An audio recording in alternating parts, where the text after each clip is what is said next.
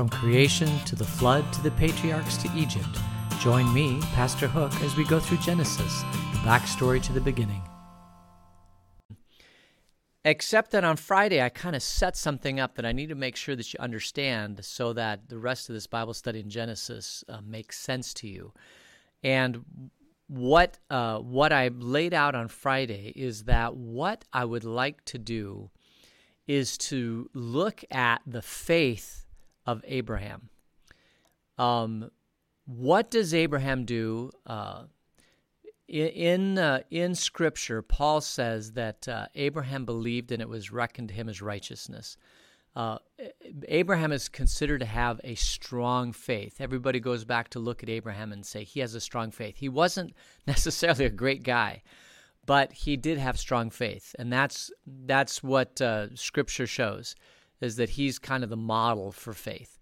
And if that's the case, then the question we have to ask ourselves is, how did his faith grow?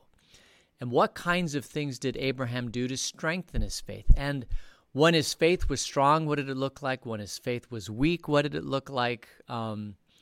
Did God ever give up on Abram? Did Abram ever give up on God?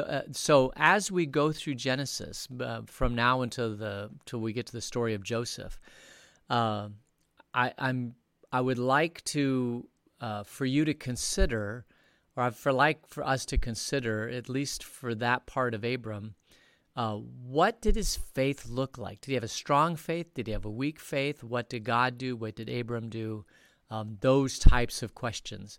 So I kind of laid that out on Friday, and like I said, if you have a chance, you want to go back and look at it. It was a fun Bible study on Friday, so I hope you get a chance to look at it. If not, that's too also. I'm going to kind of just give a brief synopsis. But the main thing coming out of Friday was basically I would like to look at Abraham and his faith and what made his faith strong. So that being said, let's just simply go then to our where we were on Friday, which was basically we were in Genesis 12, and just really quickly, Abram had a beautiful wife named Sarai. He goes into Egypt because there's a famine in the land. God had promised to Abram that he will make him a great nation. God will bless Abram so he can bless other people. And so and Abram's happy about this. Life is going well. He's living in the desert. He's got a beautiful wife. He's got properties, possessions, those sorts of things. But then a famine happens in the land. And when a famine happened, Abram worries about food, and he decides to go to Egypt because there's plenty of food in Egypt. It's in the Nile Delta. There's plenty of food over in that area. And so he goes there. But as he goes, he realizes or knows that the Egyptian Pharaoh just absolutely loves beautiful women. Well, Sarai, his wife, is a beautiful woman. And so Abram says, when we go into Egypt, I would like for you to tell everybody that you're my sister, and that way they won't kill me. So we're just going to go in there, we're going to get food, and we're going to get out of there. And Sarah, for whatever reason, went along with it. Now, it is pointed out later on in Genesis 20 that Abram and Sarah actually were half-brother, half-sister, same father, different mother. So it wasn't necessarily a lie, but it wasn't the whole truth. I mean, they were married. And so they go into Egypt, and as sure enough, Pharaoh sees Sarah and says, oh my goodness, what a beautiful woman. I want her in my court. So he takes her, brings him to the court, and then just lavishes Abram with all of these goodies, right? Money, people, cattle, possessions, all that sort of thing. And Abram and Sarah are living the good life. There's no question about it. They're under the protection of Pharaoh. She's in his court. Abram's got all this wealth and possessions. The problem is that it's not where God had promised Abram. God had promised Abram that he was going to give him a land. He was going to make him a great nation. He was going to give him progeny. All of these things is what God promised to Abram. And if he's stuck in in Egypt with Pharaoh, he's not pursuing the plan that God had for him, because God had a plan for Abram. God has things that he wants all of us to do. And sometimes we get stuck in a rut. Sometimes we get stuck in Egypt, where we're not following God's plan, but things are going really, really well. And that can be so attractive, to be in a comfort zone, to say, hey, I've got life really well right now. I'm just going to stay what I'm doing. But God sometimes doesn't let us stay in the comfort zone. Sometimes God brings about events so that he forces us out of our comfort zone to get us off our duff to do the things that he wants us to do. And that's exactly what he does to Abram. And I'll just really quickly pick up the story here back in Genesis 12, verse 17. This is the affliction that God puts into the situation. But the Lord inflicted serious diseases on Pharaoh and his household because of Abram's wife Sarai. So Pharaoh summoned Abram. "What have you done to me?" he said. "Why didn't you tell me she was your wife? Why did she say, 'She's my sister,' so that I took her to be my wife? Now then, here's your wife. Take her and go." And then Pharaoh gave orders about Abram to his men, and they sent him on his way with his wife and everything that he had. You know, Abram's pretty lucky that Pharaoh was so nice in this situation, because Pharaoh could have destroyed Abram. He could have caused Abram great harm. Instead, Pharaoh allows Abram to leave with his wife and move out. And so in the midst of all this, God is protecting Abram. God is preparing a path for Abram so that he can actually fulfill the promise that God had with Abram. And what we're going to see time and time and time again with Abram is that God is kind of watching over him and protecting him and making sure he's on the path, putting situations and events in the path, so that he causes Abraham to go down the path that God wants him to go down. And I'm sure you've seen this before in your own life. I know I've seen it in my life, where I contemplate what God wants me to do and I go in that direction. But there are times when God puts up a barrier to prevent me from going in the direction that I think I want to go, and he forces me to go in the direction that he wants to go, that he wants me to go. And God seems to do this all the time. Sometimes I will even pray to God, God, I don't know which way to go. I can go on the left path. I can go on the right path. Lord, if either of these paths are not one that you want me to go on, then put up a barrier. And I think there's, I don't know if he's doing that because I prayed, but there have been definitely times in my life where God says, David, I don't want you to go on that path, so I'm putting up this barrier. I know that you don't like this barrier, and you're going to be very angry about this barrier with me, and you're going to curse me, and you're going to be upset, and you're going to be angry, but trust me, this is the path I want you to go, so I'm putting up a barrier. And I'm making a path for you over here. It's not a pleasant path. It's not one that maybe you would choose, but it's the one I'm choosing for you. And you are here on this earth to be a follower of me, and I've got your back, I've got your front, I've got your side. I'm directing you. Yes, you got free will. You can do whatever you want, but I'm sure making it attractive in some areas in your life, because there are things that I need you to do. I'm sure you've experienced this also in your life.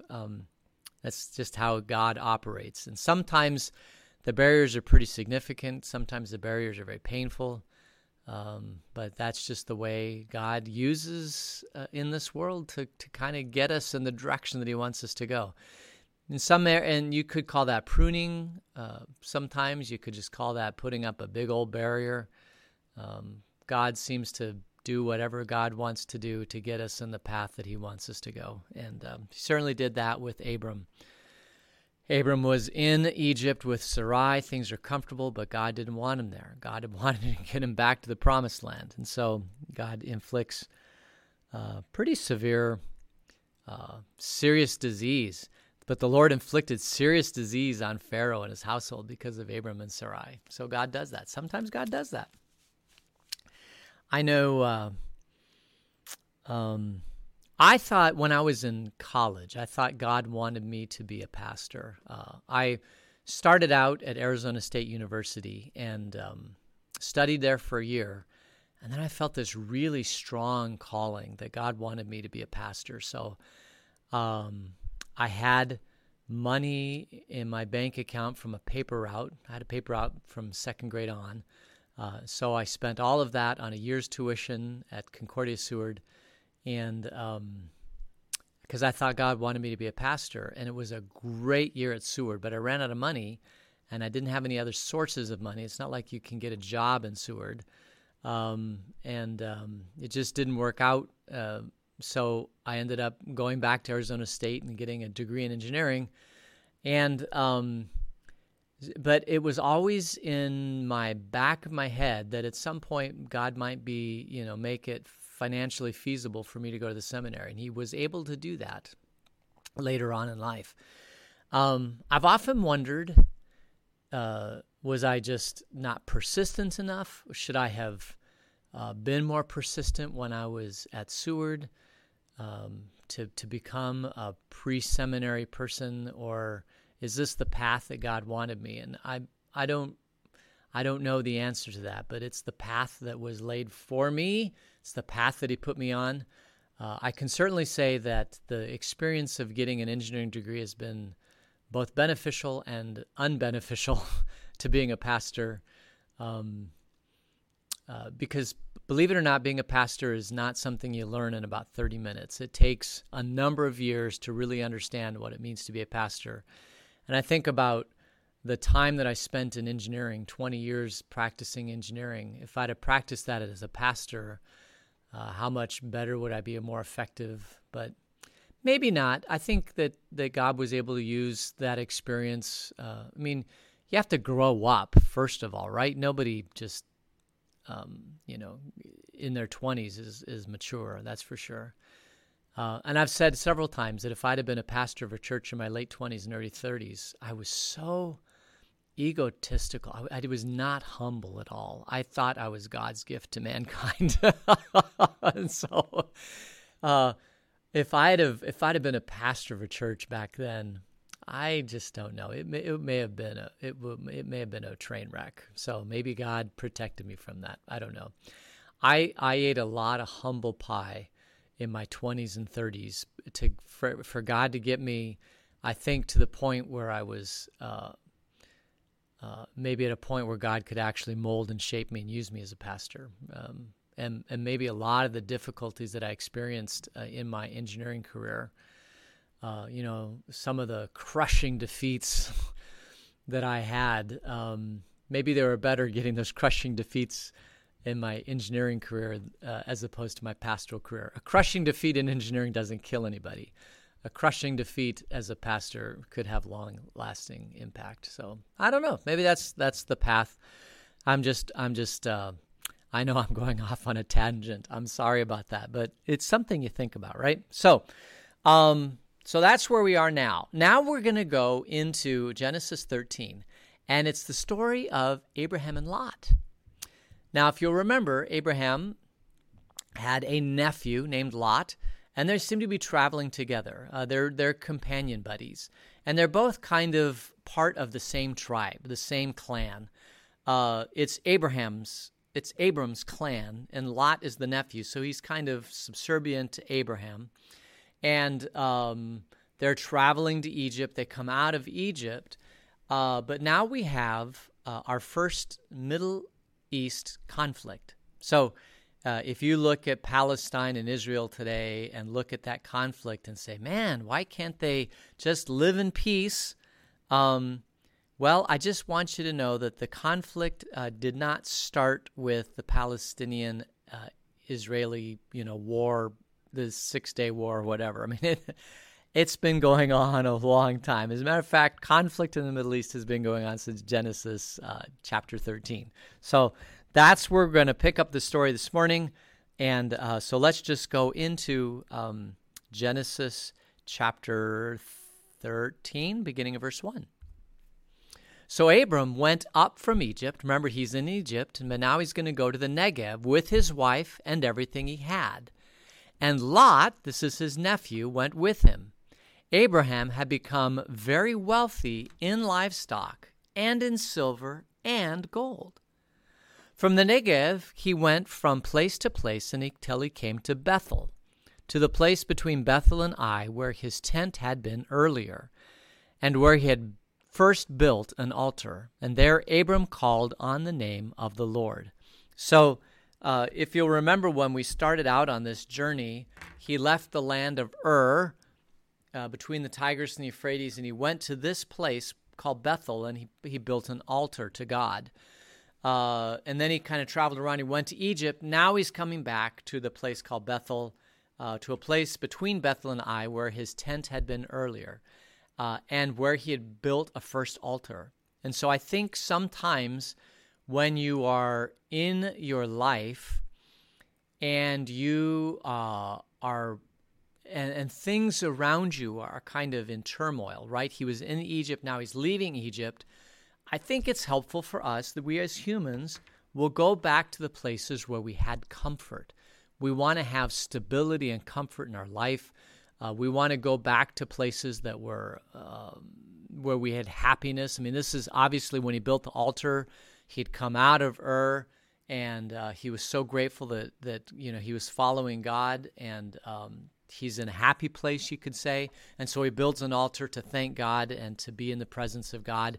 And he has all this conflict in Egypt and all that, but now he's going back because he's going back to that comfort zone. He's going back to where life was comfortable. So he goes back to this place where he built this first altar, which is, it's what we all do, right? We always go back to the comfort places.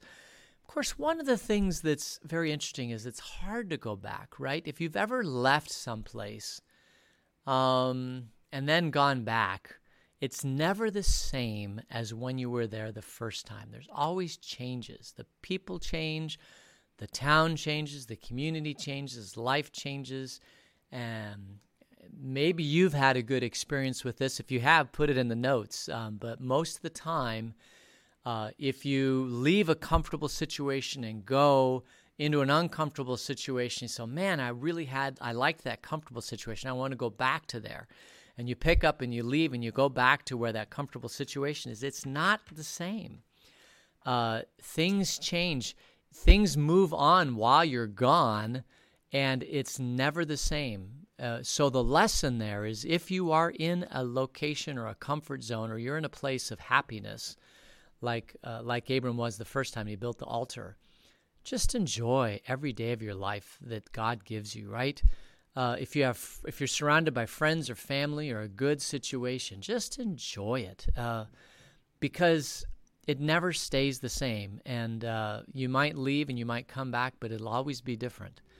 So Abram goes back to this first place where he built an altar, and there he called on the name of the Lord. And so we're going to pick up the story again in verse 5. Now Lot, who was moving about with Abram, also had flocks and herds and tents, but the land could not support them while they stayed together, for their possessions were so great that they were not able to stay together. And quarreling arose between Abraham's herders and Lot's. The Canaanites and the Perizzites were also living in the land in their time. So this I find this fascinating, right? If you've ever I'll tell you a story that I had. I went, one of the greatest places to go horseback riding is in Colossal Cave Mountain Park. They've got stables there, and they'll have typically people who will lead horseback rides, and it's just one of the most beautiful places to go.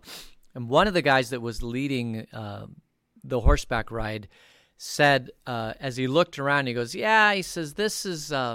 If you look at how much vegetation there is in this area, it's fairly green in that area. He goes, it can support, I think what he said was like maybe 50 cows per section of land or something like that. I mean, but a good rancher can look and see all around how much vegetation there is, and he'll say, yeah, we can support 5 cows per acre, or 1 cow per acre, or 1 cow for 40 acres, or something like that. And they just know this stuff. They can look at the vegetation around them, and they can see how much cows that this land can support.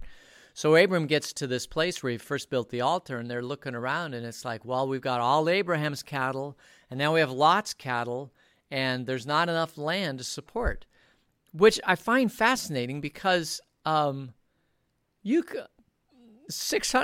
square mile of land can support a lot of cows. How big was Abraham's and Lot's tribe at this point? I mean, we're talking about the whole Sinai Peninsula. I mean, there's probably 10 million people living in this area now, and they couldn't figure out a way to to find more land, but apparently they weren't able to do that. The shepherds, there were Lot's shepherds, and the shepherds were Abram's shepherds. Like, we both can't exist in the same. We need to divide and give each of us our own land. Probably, as I think about it, there was probably plenty of land to go around. It's probably just some choice land and some non-choice land, and everybody fights over everything. I mean, we fight over scarcity. That's who we are as humans. And so when scarcity occurs, we divide and conquer, and that's exactly what happens. So Abraham said to Lot, this is verse 8, so let's not have any quarreling between you and me, or between your herders and mine, for we are close relatives. Is not the whole land before you? Let's part company. If you go to the left, I'll go to the right. And if you go to the right, I'll go to the left. So because they couldn't work it out, and Abram, wanted to keep peace, they decide to part ways, and so they do. And it's unfortunate in one aspect, and that is that the larger the clan or the tribe, the more able they are to defend themselves against invading marauders, the more power they have, the more influence they have. There's always that, the more people you have in a tribe or an organization, the more power that organization has. So that's, one reason to stay together. The flip side is, and this is probably the root of it, is that maybe Lot was just ready to kind of have his own tribe, right? He was sick and tired of being in the coattails of Abraham. And so, he could have probably stayed and make it work out, and then he'd be subservient to Abraham. But, at some point, it was probably Lot's decision. That's like, I think I'm going to go out on my own, and this is a perfect opportunity for me to go out on my own and create a name for myself and do my own thing. And there are times when God calls you to do that. I know in my life, there have been a few times where I felt if I'm going to continue forward, I kind of need to I need to journey on my own path. I need to leave my existing comfortable situation and go and forge my own path.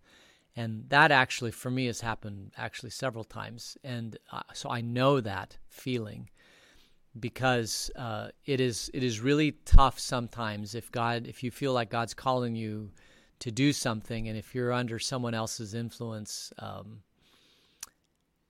remember when I was in Phoenix,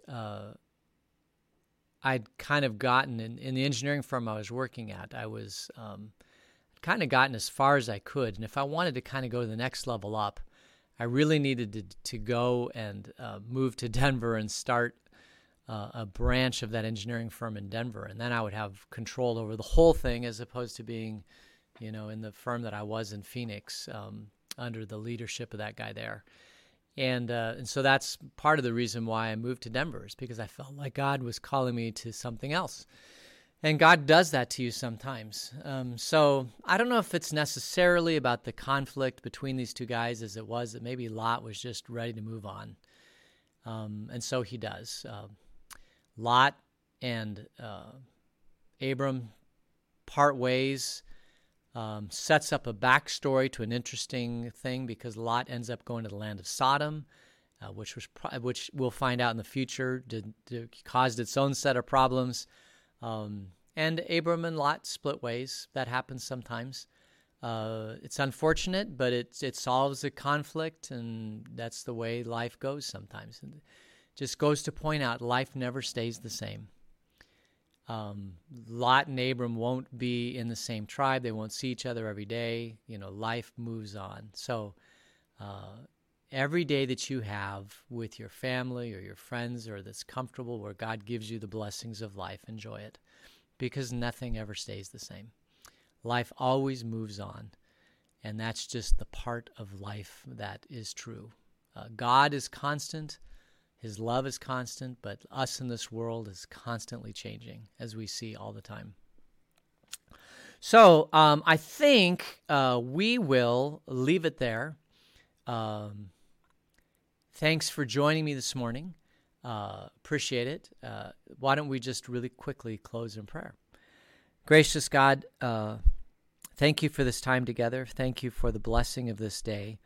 Watch over all of us and ever keep us in your grace. In the world that's constantly changing, we know that you don't change, Lord, that you constantly love us. You constantly guide us. We pray this in Jesus' name.